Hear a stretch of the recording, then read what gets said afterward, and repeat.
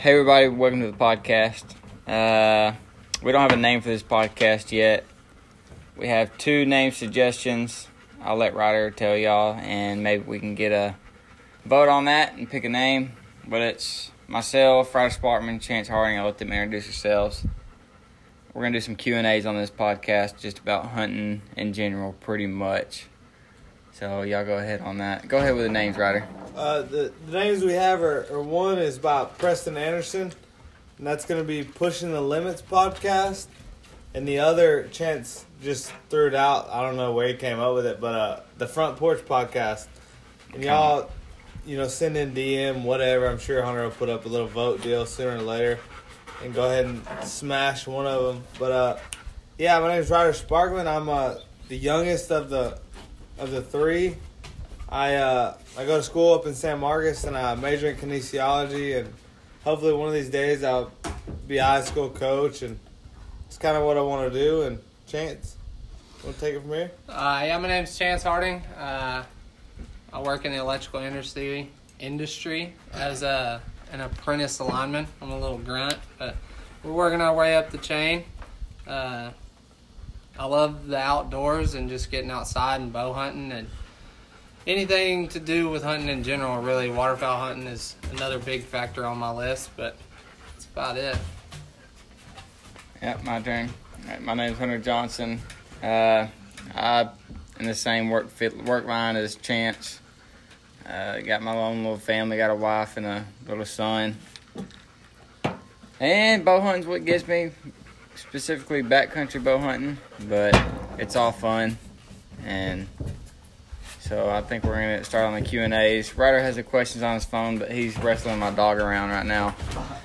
It's hot out here. Y'all can hear him. It's hot out here. She's panting like a Go stuck ahead dog with in the the first summertime. question. I think we should probably start with that first one. Probably the biggest question in the hunting industry. Yeah, fixed or mechanical? And I'm gonna go ahead and start it off. I'm a big fixed guy, fixed blade broadhead guy, and I was the exact opposite starting out hunting. I shot the biggest broadhead I could find. If I could have got a broadhead that was a foot wide, I'd have shot it. And the main reason I kind of switched is because I shot a lower poundage bow, and I couldn't get my arrow weight set up. And I think that's probably the number one thing when shooting a mechanical is your arrow weight setup over anything. And I think you need to be over 400 grains at least at the bottom end. And my second deal with shooting a mechanical is when they hit anything hard, anything that's not soft, fleshy, easy to cut through, bad things happen. And I like the not having to worry about hitting the shoulder, not having to back off anything, not having to skirt around brush and change arrows back and forth. I just like the reliability of a fixed blade. What about y'all? You want me to go or you go, Champ? Go ahead. All right. So I'm gonna say I'm pro fixed too, but I'll always have mechanicals with me. I do have confidence in them up to a certain extent. I've also do have this argument that I've never heard. I've only told it to Ryder and Chance. I think it's a really good argument. What y'all think about that, by the way? That's pretty good. Pretty good argument. Yeah. So people always say, well, so say you're shooting a 2-inch Rage and I'm shooting one of the 16-inch iron wheel. Okay, you're getting 15 16ths more of an inch per inch cut than me. But say your Rage only gets 8 inches of penetration and I get a complete pass through on a big animal. I'm getting that much more body mass of that animal. We figured it the other day on Chance's elk situation. A little bit more. It was 8 inches total. It was 16 inches total. Yeah. More that I was getting with a fixed blade, or that he would get with the fixed blade versus a mechanical, because he only got 8 inches of penetration with his mechanical. And going on that today, we had an incident that we went pig hunting this morning, and Chance got on a big hog. This hog was pushing what? It was about 250. Yeah, over 200, and hell, it wasn't that far. Wasn't a far shot. What, 35, 36 yards? 36. And he's shooting a 2-inch expandable at 400 and almost 60 grains at a little over 300 feet per second, and only got 10 inches of penetration at the most. 10, 11 inches. Yeah. And if you have a fixed blade there, you blow through the animal or bury it to the fletchings at least. Yeah. And I've always said 2 holes is better than 1 on any animal. So back to I'm going to shoot pretty much a fixed blade on certain situations unless it's one very windy on a longer shot and I'm confident in that shot and I know that mechanical is going to do its job. And then also backup shots. So shoot an animal, make a decent shot or a bad shot. They run out there and stop. Typically you're going to have a longer shot. I will go ahead and load up a mechanical in, shoot it out there, try to do as much damage as you can on a backup shot. Those are the 2 things. I really don't think you can go wrong as long as you have the right arrow weight set up. Like Ryder said, over 400 grains. At the minimum. No, at the minute. That's shooting, low poundage for y'all women out there. I would recommend 450 at least. But I know maybe not shooting long range with a 450. We've always shot rages. I don't think I've ever shot an expandable other than a rage. I think the first animal I shot was with the G5 Havoc. And me and Hunter did a broadhead test, and the G5 Havoc outperformed most fixed blades in durability wise. That being said, I don't like how the Havoc's built, and I won't shoot one. But that's just me. I will probably have, if I have to shoot an expandable and have that option, I will probably shoot a G5 Havoc. The blades on those things, I feel like They stood up to a very good freaking cow scapula test. If y'all want to see, go check out Hunter's. I don't have it. It was just on my story. Yeah. Okay. I thought you had it saved somewhere. But we can make one if we get enough deal. We can go do another one. Yeah. Go ahead, Chance.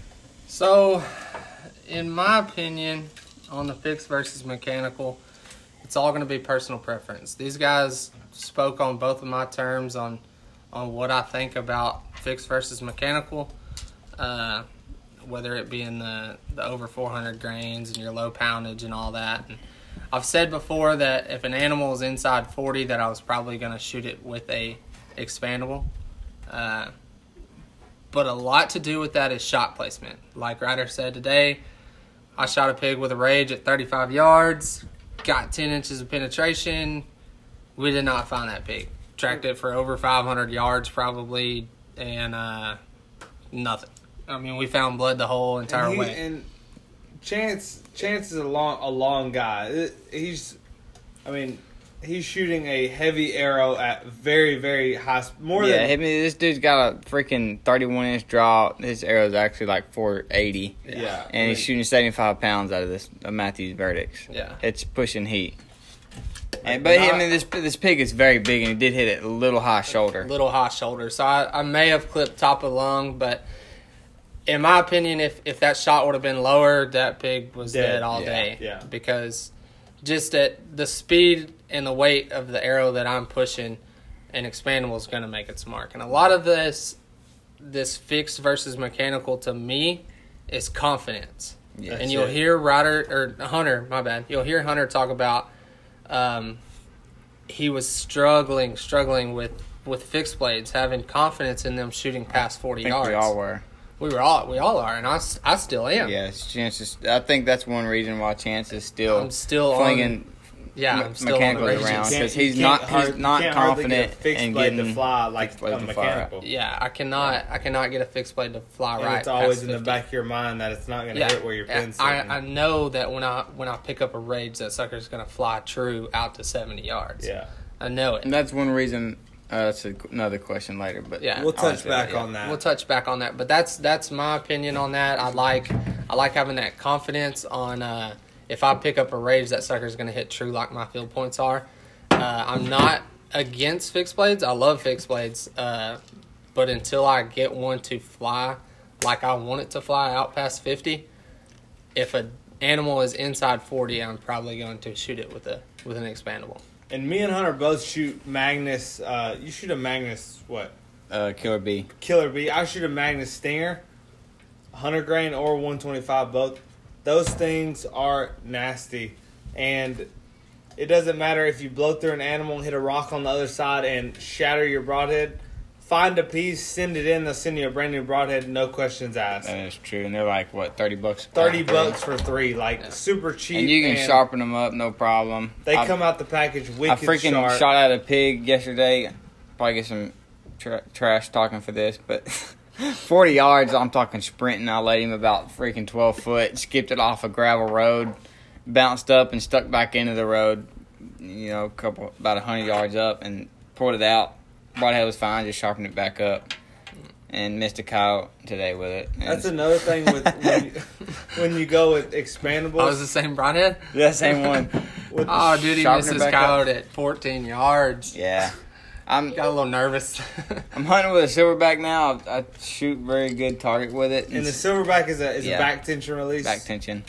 I'm kind of committed 100% to it just because of how well I shoot targets with it. And I've shot 3 animals with it, actually, but I've never had to shoot an animal like this other than my coos deer. But I knew I was going to shoot this coos deer on the walk. And it was 7 yards, so I just loaded up the back wall. And this coyote I caught him in with my mouth, come running in. Mind you, he's a little pup coyote. And so I had to stop him. Well, when I stop him, usually when I'm used to stopping animals, I got a wrist strap with a trigger, I can punch the trigger.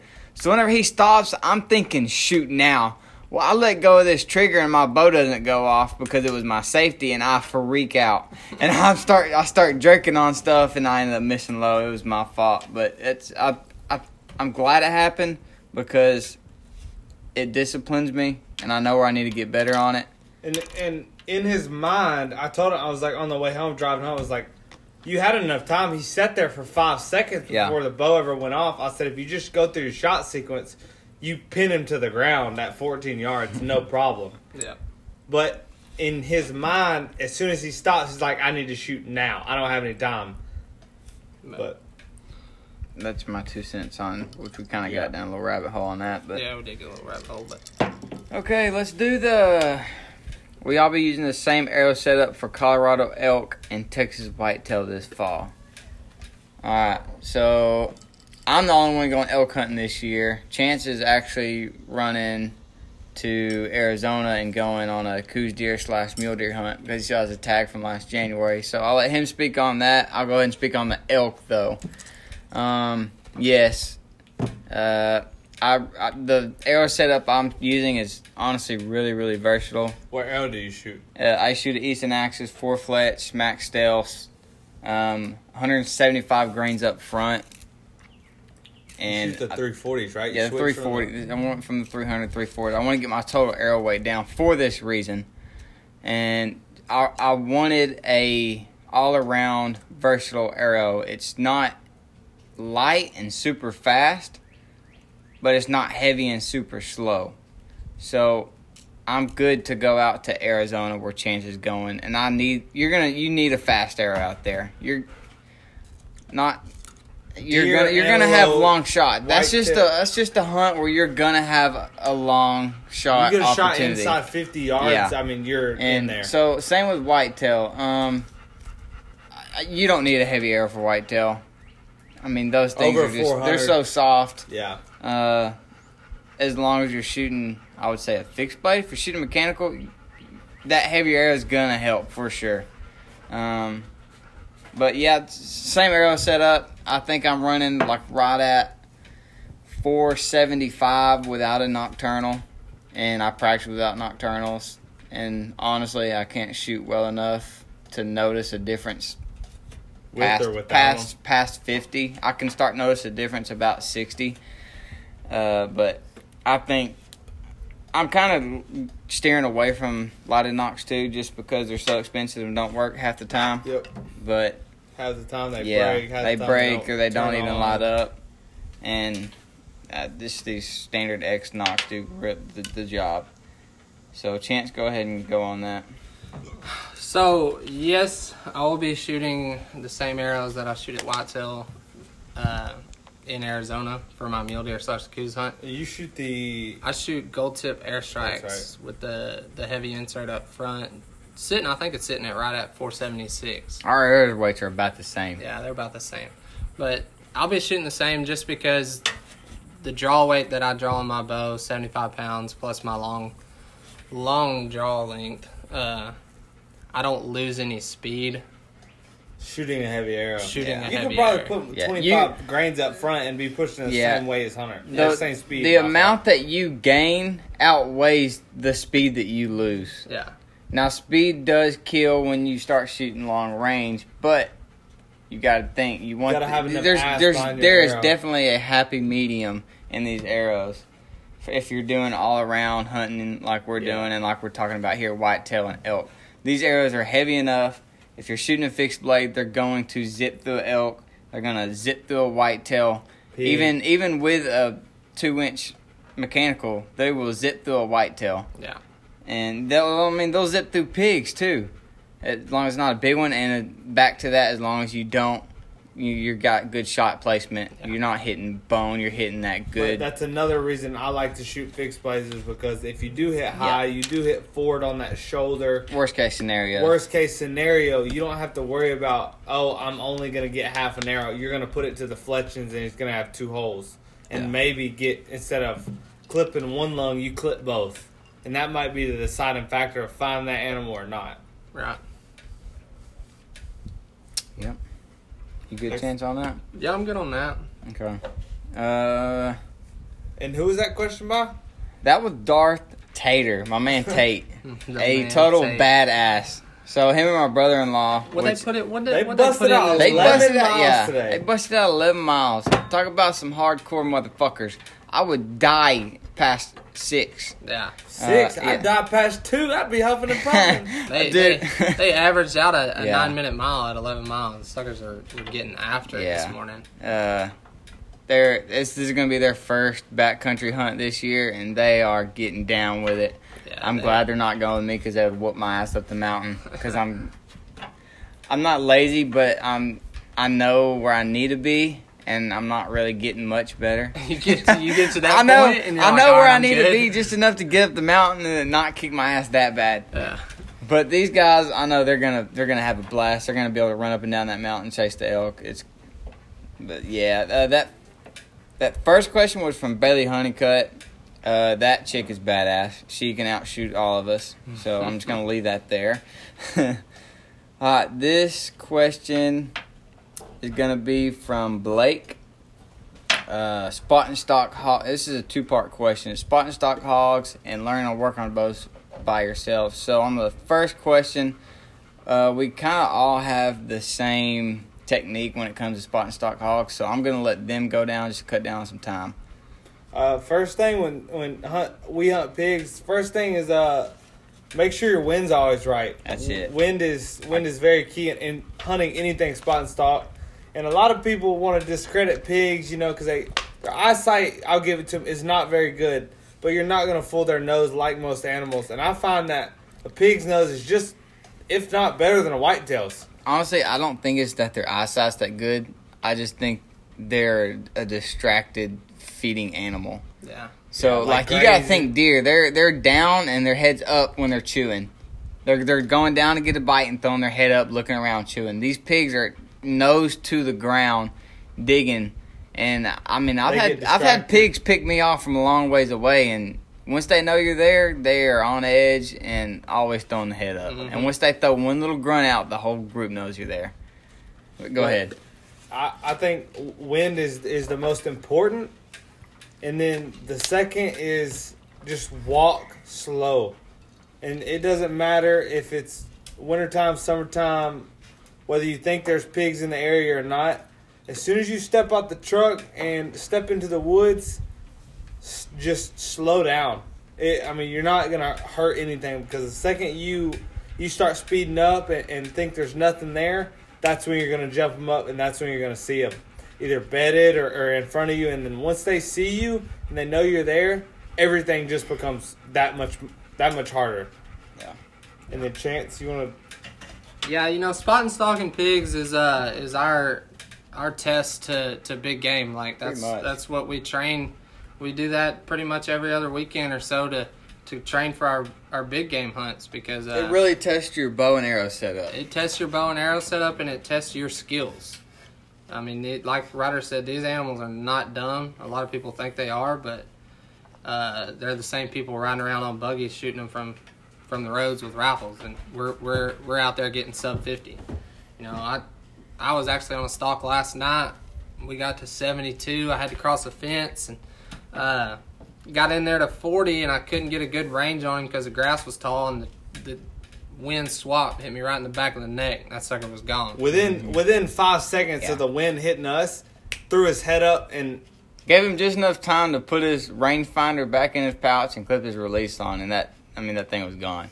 Yeah. And never checked up. Never checked up. I don't think he ever seen me. He just smelt me because I was crouched down in the grass. Yeah, he threw that head up. And these suckers are smart, and they put a whooping on us sometimes. But we try to stay on them. We do pretty good on them pigs. It's a lot of fun. And another thing is, if you're hunting pigs in the summertime, water is key. Yes. You got to have water because those pigs. Not rainwater either. No. Constant stationary water. Stationary water. A main creek, a main pond, those a big animals river. Don't sweat like we do, so they got to find a way to cool down. And water to them is everything. Yeah. And if you can find a place that always holds water and kind of hang around there and walk slow, guarantee you'll run into at least a group of pigs. Definitely. If it's a midday, they're going to be in the thickest briar stuff. And like back to the walk slow Ryder. Walk slow and look down low. We've been look at so the base close of to trees, pigs. at the base of briar thickets. I mean, you'll walk 5-10 yards from these pigs and then they'll jump up and run sometimes. It's like, oh my gosh.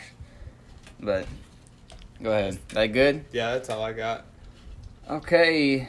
Another one from the Belly Honeycutt.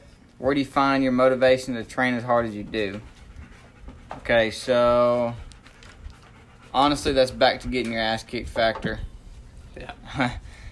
Once you go one time and you realize that it was not a joke and that it actually makes your hunting memory more favorable, I guess you should say, when you're fit and in shape and can get up and down those mountains. Yeah, you're not bent over huffing for every 30 seconds. Fitness is a really big key to hunting like that, in my opinion. Yeah. On the move. Yeah. Yeah. Yeah, that's my answer too. Just muscle memory. Getting your ass kicked on that mountain for the first time. You're gonna come back and you're gonna train harder for the next one. I promise you. That's for sure. Because that first year that me and Hunter went, I got my ass handed to me, and I come back that next time and I said, I'm not. This ain't gonna happen no more. Yeah. I'm gonna have to train for that. My motivation comes from the people around me.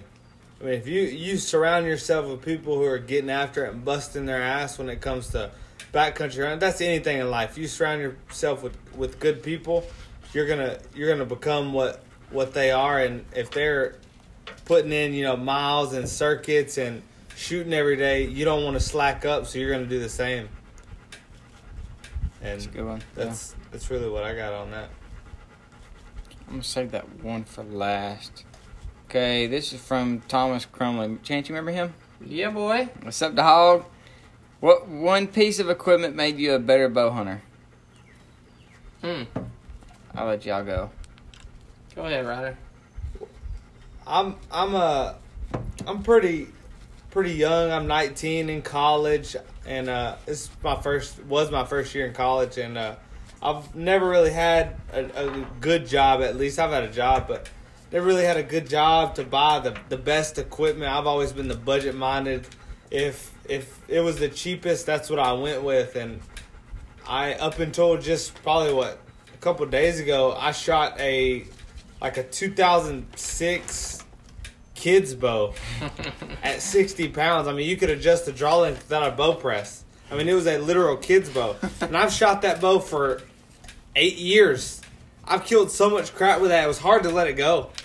And I just got to match these verdicts. But honestly, I've never really based my skill set or my hunting ability on equipment. It's been my mindset. It doesn't matter what somebody puts in your hands. If you got the right mindset, you can make anything work. And that's with anything in life. If you have the right mindset, you can bust ass and push through and find success on the other side with a positive mental attitude and a great mindset. And that's that's something I carry not only hunting but in life. And that's what's made me one thing that's made me a better bow hunter. I can agree with Ryder. Yeah. I can attest to him on that because me and Chance gave him hell about it. Cause you gotta mind you, me and Chance got sick on. We got Matthew, high end. Me and Chance, we like high quality equipment, and Ryder's over here. Don't get me wrong. Ryder's over here with some mossy oak and a kid's bow with pink strings on it. But damn, that son of a bitch knocked some pigs down with it. So I that mindset he's got is something good, and I think everybody should take that with him. Especially with his young age, that mindset is. You don't always have the best. Gotta have the best equipment, the best clothing, the best optics. Get what you can find at what your price is. Don't worry about what anybody else is buying. Find what your price is and get confident in it. In your budget, and get confident in it. And confidence kills more than anything else. Yep, for sure. Solid on that. I'm going to go ahead and say that me and Hunter might have the same answers. I'm not sure. But mine was getting rid of that wrist rocket and buying a thumb release just because we were to the point of if we were shooting a 10-inch group at 50 yards, we were fine with it. And as soon as we draw that bow back and that pin come across, we was smacking the crap out of that trigger. I know I was. And I still struggle with it. I switched literally 3 days ago from a wrist strap release index finger to a hinge. Yeah. And I shot that hinge release for 2 days. I shot the best group at 50 I've probably ever shot in my life. And I've been shooting with it for 2 days. Mm-hmm. And if you struggle with target panic, that meaning if that pin floats across your bullseye and you feel like you have to slap the trigger, go to a back tension, go to a hinge style release. I'm so bad I can't even have the option of a trigger. I don't want it. Because I know when a hunting situation and the pressure is on, I'm going to go back to what feels comfortable. Mm-hmm. And that's going to be punching the trigger. Yeah. So I just said, to hell with the trigger. Give me something that doesn't have it. Yeah. The thumb helped me a lot. I'm still not on a back tension or a hinge yet. And I still have cases of punching the trigger on a thumb. But it increased my target accuracy tremendously. And that's probably the one thing that's helped me out a lot. Yep, so I'm right there with Chance. I had legit target panic. I had this little pig.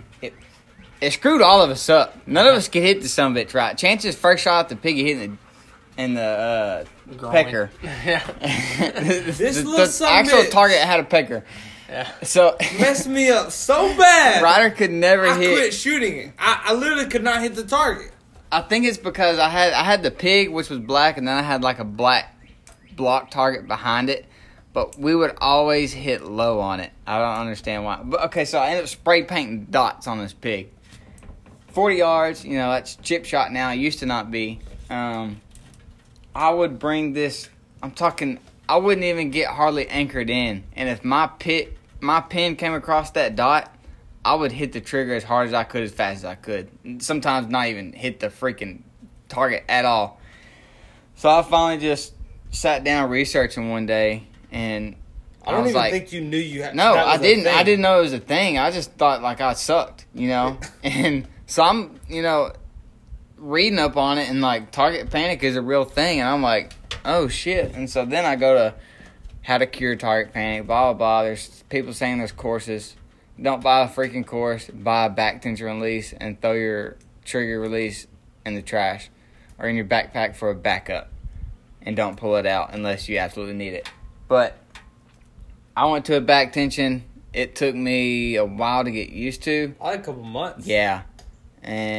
But I shoot so good with that thing now. I've seen this man barely put a 6-inch group at 30 yards to putting a 3-inch group at 80. Yeah, it's a true game changer. Now I'm still getting the hang of hunting with it, which I mentioned earlier in the podcast, because I haven't committed to it. For some reason, I go back to that, like Ryder said, that comfortable feeling, and I shoot Having that trigger there having is that just trigger comfort. there. So I pretty much committed 100% to it. I'm wanting to hunt with it. I'm wanting to target shoot with it. I know I have the muscle memory to shoot with it at an animal.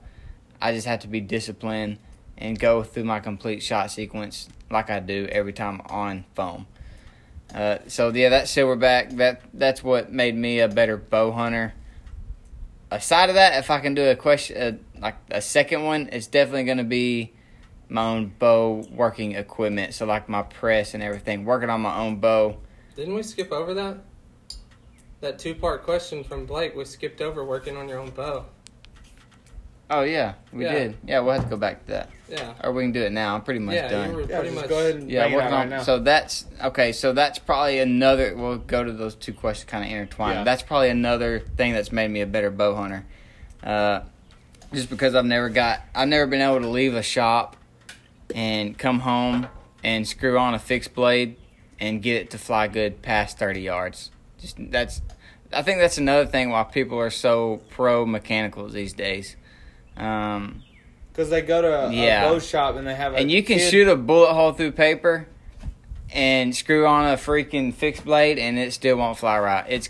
There's so much tweaking, and that arrow has to be perfect for that arrow, that fixed blade Me to and fly Hunter right. went through this trying to get my bow to shoot. It gave me some hell. What we do it yesterday? Yeah. We built his bow we yesterday. were out here for 4 hours trying to get this bow to shoot in the, field point and broadhead hit the same place. We spent hours out here trying, and we couldn't figure it out. And then one little minor adjustment to my bow, and then we're banging at 70. And I'm no pro bow mechanic at all, but I have pride in my work, and I'm very anal about stuff. Very anal. And when you start doing your own bow work, when you do it yourself, that builds confidence. Yes. And confidence kills. Yeah. And you learn so much more about all this stuff. Like, you come out here and you shoot, and it's not like, oh, man, I got to drive an hour back to the shop. Or, oh, man, I ripped a fletching off my arrow. I got to, take this one arrow back to the shop and let them refletch it. No, I just walk into my closet or walk out there to my barn and do what I got to do, and I'm back in banging. business. Yeah. So, doing your own bow work, if you want to learn, I'm going to say go to Knock On Archery. He's got, that dude's freaking awesome, John Dudley. Shout out, Dudley. Yeah, shout out Dud. Him, I would just focus on him. Same with your Target Panic. He's the one that sells that silverback. He goes through how you should properly shoot all releases, even releases with a trigger. Got it. School of Knock. Yeah, School of Knock if you're wanting to focus on your form. And if you want one of those releases and you're really looking into it, they sell out instantly. Yeah. So Go to the online, get notified when in stock. Do not buy too smooth. If you do, I'm going to steal it from you because I've been waiting on one. That's the hinge release, by the way. But yeah, if you want to work on your own bow, man, you don't have to go to Lancaster Archery, buy you, I wouldn't say the cheapest bow press you can find, but the cheapest quality bow press is all you need. Get you some serving, get you some D-loop material, get you a fletching jig, some glue, and start there. start working on it. Start tinkering with your own stuff. If you can afford it, buy you a separate cheap bow and just start tearing that thing apart and building it back together. That is probably where the experience is going to come from. You can listen to somebody all day long, and until you get your hands on it and actually start doing stuff and seeing, oh, this does that, that does this, okay. And then everything builds together. Until you really do that, because I had no idea what all goes into getting a broadhead to fly like a field point and getting a arrow to shoot bullet holes through paper, and watching this man tinker with a bow. There's literally 100 different things you can do to get that bow to do one thing, and it all has to be done in sequence. And when you go to your bow shop, they spend 30 minutes on it, hand it right back to you and say, hey, it's good to go. They don't tell you what was wrong with it or what they did or any of that. And they're tuning it to them and not you. And you is all that matters. Yeah. And we've had to figure that out the hard way yesterday. Because for some odd reason, I can shoot Hunter's bow, but he can't shoot mine. And he just had to bite the bullet and say, dude, we're just going to have to tune it to you. And at the end of the day, you're all that matters. If the guy at the bow shop is shooting all kind of whack and you're shooting bullet holes, then you're the one that needs to have that bow tuned to you. And you're the person that matters. Yep. So that's for working on bows by yourself. I think we're to that last question now, right? Let me check real quick. Yeah, I think it's the last one on there. I want to say it's the favorite hunting memory. Pretty sure that's our last question. Check. Can't find it. Go to my messages. I sent it to you. Go ahead, Chance. We're going to make that one. Favorite hunting memory. Oh, man. My favorite hunting memory probably going to be my elk. My first elk. You know, I got lucky. I got lucky as shit on that, actually. So I was able to harvest the elk my first year elk hunting, actually. Last one. And me and Hunter went to Colorado the year before. We went to Colorado the year before and did some scouting and stuff like that and went back elk hunting. Actually, no. I skipped a year. You went back, and then I went back the second year with you. Yeah, that's right. But I was able to harvest an elk on my first ever elk hunt, and that was very rare. Very rare. You look at your top elk hunters, which is like you look at your Corey Jacobson and all them. It took them there's some 7, 8, badasses 9. Now. They'll go call in bulls and kill bulls every year, but it took them 10 years to kill their first elk. Yeah. So it was truly remarkable. I'm on year number 4, by the way. Can't say I have not had opportunity, but I have not knocked one to the ground yet. Yeah. So that's bow hunting also. And this will be my first year to tag along. Yeah, Ryder's tagging along with me this year. I'm super stoked about that. I'm ready to whoop his ass on that mountain. I won't actually be hunting, but I'll definitely be tagging along and waiting for him to put a bull on the ground and sharing that experience. Yeah, right? Sharing that suffering of putting that weight on your back and coming down the mountain. But. Yeah. So that hunt was just truly an eye opener to me about, like I said earlier, how much physical strength goes into that. And me and Hunter carried that entire bull 3.2 miles down the mountain in one trip. Never again will I ever do that. That was hell. Hell, I think you said it was so heavy it blew the zippers off your pack. Yeah, it did on Hunter's for sure. And that was bad. Don't ever recommend doing that with 2 people. Take 10 years off your life. Yeah, that definitely took a toll on my life. I mean, you would fall. Yeah. And it's not like it would hurt. Yeah, you gotta walk. This elk is in the middle of the woods, and there's deadfall and terrain changes and big rocks, and you step the wrong way a little bit too much, and you're on your back before you know it. Yeah. And I mean, it doesn't hurt because you're just laying on a big pile of meat, but it is hell to get back up. Oh, dude, it is hell to get back up. The other person is 10 yards in front of you. They have to turn around and help you. Ryder and Chance are arguing right now. about Well, he's something. over here jamming my magnets into the table, scraping shit up, and I sharpened it last night. Hey, You know, yeah, but like Hunter said, if he was to fall, I would literally have to go over there and pretty much kick him back onto his stomach Yeah. so he could do a push up and get out of there. But that hunt was something else. That was a really fun hunt, and especially the stuff that happened after that. And yeah, seeing the very highs go to the very Very lows lows. within a matter of 2 days. and hearing Elk Bugle for the first time, that was just badass. Yeah, I can't wait. Badass. I can't wait to experience that. I don't know if y'all have ever been hunting and hearing the Elk Bugle, but you're gonna pee about 40 times At least in, Hunter in did. about a 100-yard stretch. At least Hunter did. No, that's kind of like hearing a mountain lion, man. That it'll make your hair stand up on your neck. That shit is just amazing. Go ahead, Ryder. My favorite hunting memory would probably be my first backcountry hunt this year, or what was it? 20? What was it? Yeah, I mean, Yeah, it was Yeah, months this year. ago. Yeah.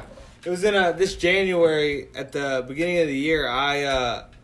We all went to Arizona on a mule deer hunt together, and that was my first backcountry hunt, or really even hunting in like mountains. Out of state. Yeah. Out of state, first hunt out of state. I mean, it was a first for a lot of things, and that hunt really showed me how unprepared I was being. First of all, Ryder's an unprepared person to begin with. Like I can. What'd you leave at home? Binoculars Okay. Oh, whoa. and everything else. Hey, don't brag on me that bad. So we're about 5 hours from home, and I start thinking to myself, I start feeling like I forgot something. So I start thinking, I got this. Now, mind you, a couple days before the hunt, I tell Ryder, because, well, when I'm somewhat experienced back, I'm like, dude, put all of your stuff in a pile. Before, like, the day before, 2 days before, put everything in a pile that you're going to take with you. Like, it doesn't have to be organized in that pile. Just make sure it's all in that pile. That way, whenever you get home from work or you're loading the truck, you already know everything is there. And what did he not do? Well, I don't put it in a pile. I just think, it ain't no big deal. I ain't gonna forget nothing. Well, we're about 5 hours, and I start thinking, wait a minute. I don't have my bino bivy. We'll get you my bino bivy. Holds my binoculars, my rangefinder, my kill kit, and on this hunt, glassing is everything. If you don't Yeah. have binoculars, spotting scope, you're just not gonna find any animals. And I literally had a lump in my throat. I didn't even want to say anything. I just want to act like I didn't even know. I'm pretty sure you didn't say anything. You didn't until we at got first. into You were Arizona. like, you said, "Oh shit," and then we were like, "What?" And I looked in that rearview mirror, and you were like, "Nothing. It's all good." And then I kept looking at you in that rearview mirror. I was like, "Bro, what did you forget?" I didn't want to knew tell it was him. something. I literally had a lump in my throat. I didn't want to say anything because I knew. I was like, thank God I brought extra money. And get this, I'm a broke college student. It took every penny I had just to get there and buy a tag and a license. Thank the Lord I brought a little bit more money and I just bought binoculars there. Hunter, being the experienced backcountry hunter that he is, brought an extra bino bivy. There you go. And I just used one of their rangefinders, but ended up forgetting that and my gloves. And I didn't know I forgot my gloves till it was 18 degrees and the wind blowing 40 miles an hour. And my hands are about to fall I off. put on some leather gloves that I had extra in my pack, just because I like wearing leather gloves if I'm like thought- working at camp or I thought something. those were mine. They might have been Yeah, yours. those They were are one of mine. y'all's, but they were still cold as hell, I'll tell you Yeah. that. Yeah, They the didn't leather help at gloves all. are not good in cold weather. No. They're good for that camp, cutting firewood or building a fire. But yeah, riders. But yeah, that was a good memory for That all was of a us. good. Honestly, And I ended up stalking in. It was what, 3.5 hour stalk. yeah, I mean, fog would settle in and then lift and then settle in. He got lost a couple times, which And it was I can't blame him. probably the most eye-opening experience of spending that much time pursuing an animal and closing all the way in under 100 yards, and we're using radioing back and forth, and they're kind of guiding me in. Losing radio service and having all this adversity, all to kind of build up to a 68-yard shot and me miss 2 inches low. And that shot kind of showing me, hey, I need to conquer this target panic. I need to get a better bow setup because, rewind a little bit, we pull into Arizona, start shooting our bows before we head out. And I figure out my rest is broke. We ain't been there 20 minutes. And I end up having to shoot Hunter's bow. Back to the backcountry experience. He traveled in a soft case. Chance and I traveled in a hard case. But that's also back to the broke college kid. Yeah, So go ahead. Traveling 16 hours. If his bow is in the back, it wasn't in the truck. It was in the back. So if you're gonna travel and you don't have a hard case, man, put your bow in the cab. Put that sumbitch in your lap. That's the reason you're going. Put it in your lap if you have to. If you have a nice quality hard case, then you can throw it in the back. But yeah, I got there and my rest was broke. I've shot Hunter's bow before, out to 70 yards, and I was like, hey dude, my rest is broke. No big deal. I've shot your bow. Let me shoot 2 groups. Stacked them at 40 yards and said, let's roll with it. It's just water off a duck's back. No big deal. We'll figure it out. And I ended up missing him at 68 yards.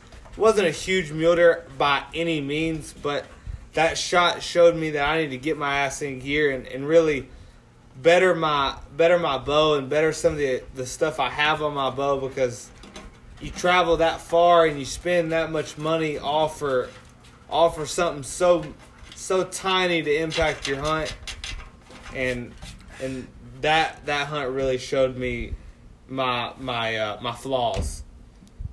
Yep. Hunter? So mine's gonna be that exact same hunt, Arizona, and I was actually able to harvest a Coues deer on that hunt. First day, First stalk. We have plans to walk in probably about 7 or 8 miles in backpack camp. And We made it 5 miles. mind you, we drive all night.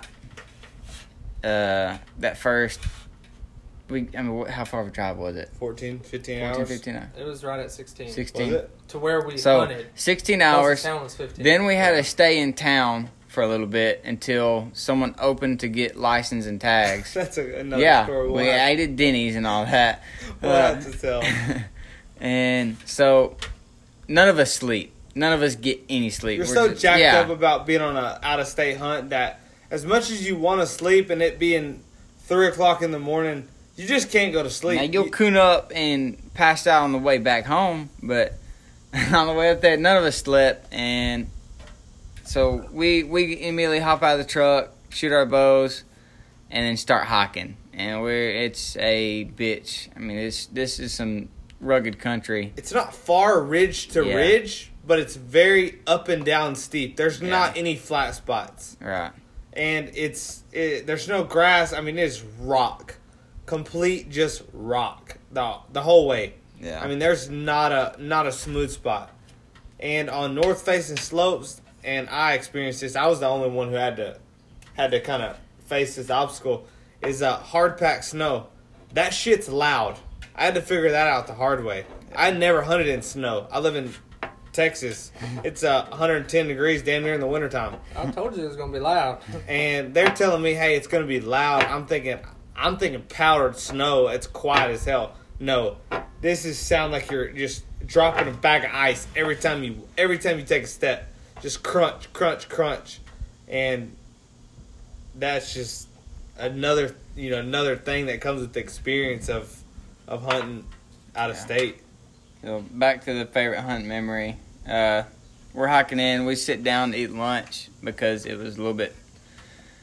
It kicked our ass a little bit more, and it was a little bit further than we were expecting. So we sit down and eat lunch. Mind you, we did not eat lunch because as soon as we plopped on the ground, Chance had already had deer spotted, and so I pretty much threw my backpack under a tree and got on underneath the glass. And we ended up glassing several bucks on this ridge line.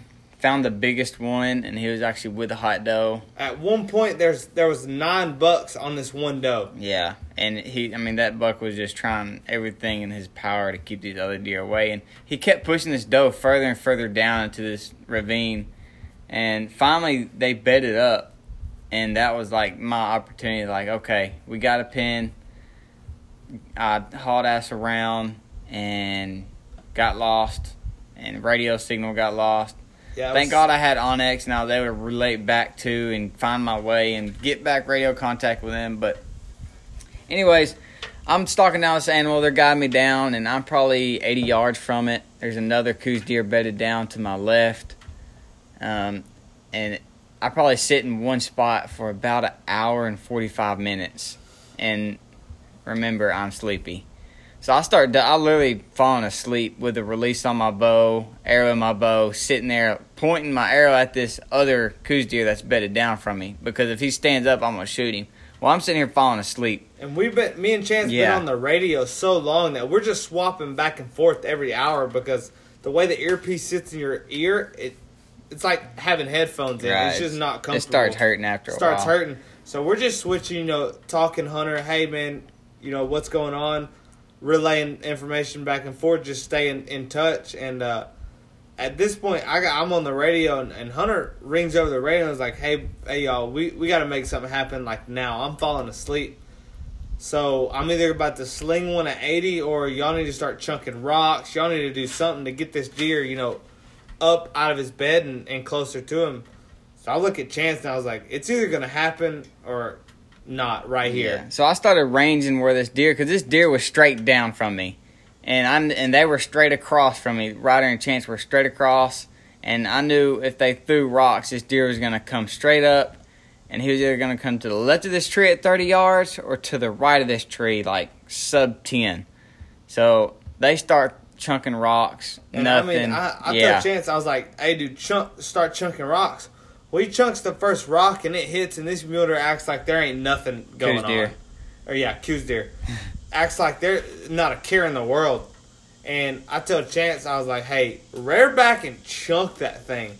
And he chunks a rock off this other side of the canyon, and it hits, and this Coues deer just stands up.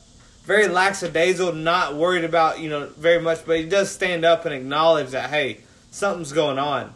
And I'll tell Chance, I was like, chunk another one. He picks up the biggest rock he can find and chunks it off the side of this deal. And when it hits, this buck turns and starts, trotting up towards Hunter. Yeah. Well, I grabbed the radio instantly, and it's like, this buck is like on a string straight to Hunter, has no idea he's there. And I'm like, straight to you, straight to you, straight to you.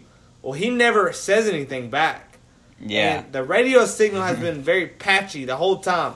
So I have no idea if he's hearing me, if he's, getting what I'm trying to relay over the radio. So me and Chance are like, well, like, what's going to happen? And you can take it from here. Yeah, so I hear Ryder come on the radio saying, come to you. So I'm not thinking about radioing back saying, okay. I have this release clipped into my string and pointed towards this brush that I said I ranged. I knew he was going to come to. And I see him come, and I draw back, and I'm just waiting to see what side he pops out on. And he popped out to the right side.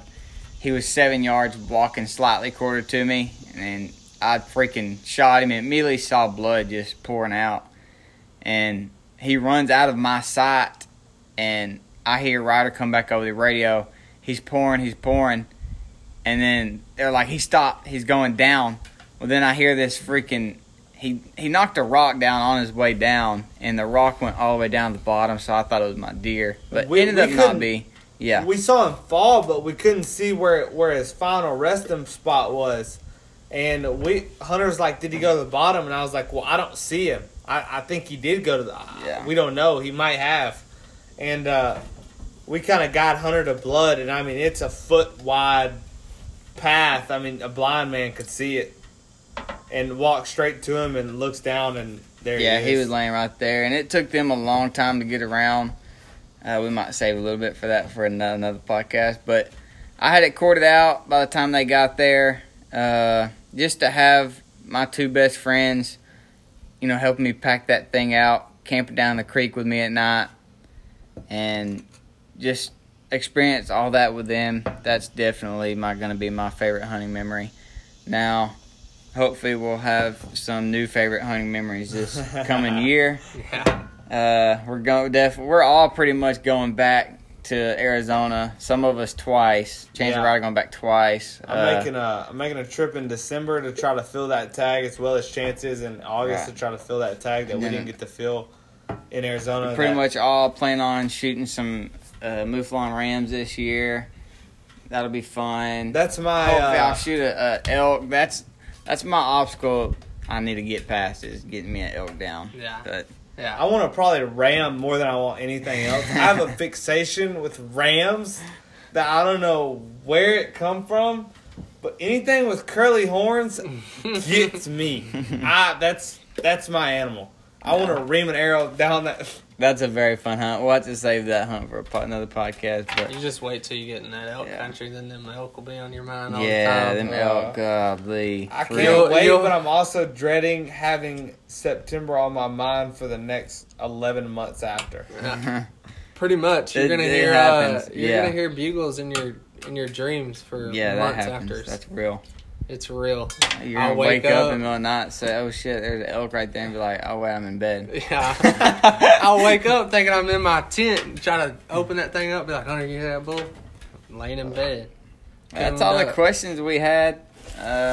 Thank y'all for sending questions Thank in. y'all for sending questions in. The next one's either going to be either a bullshit podcast we just talk about or a gear one. I'm going to have to do some Q&As on gear.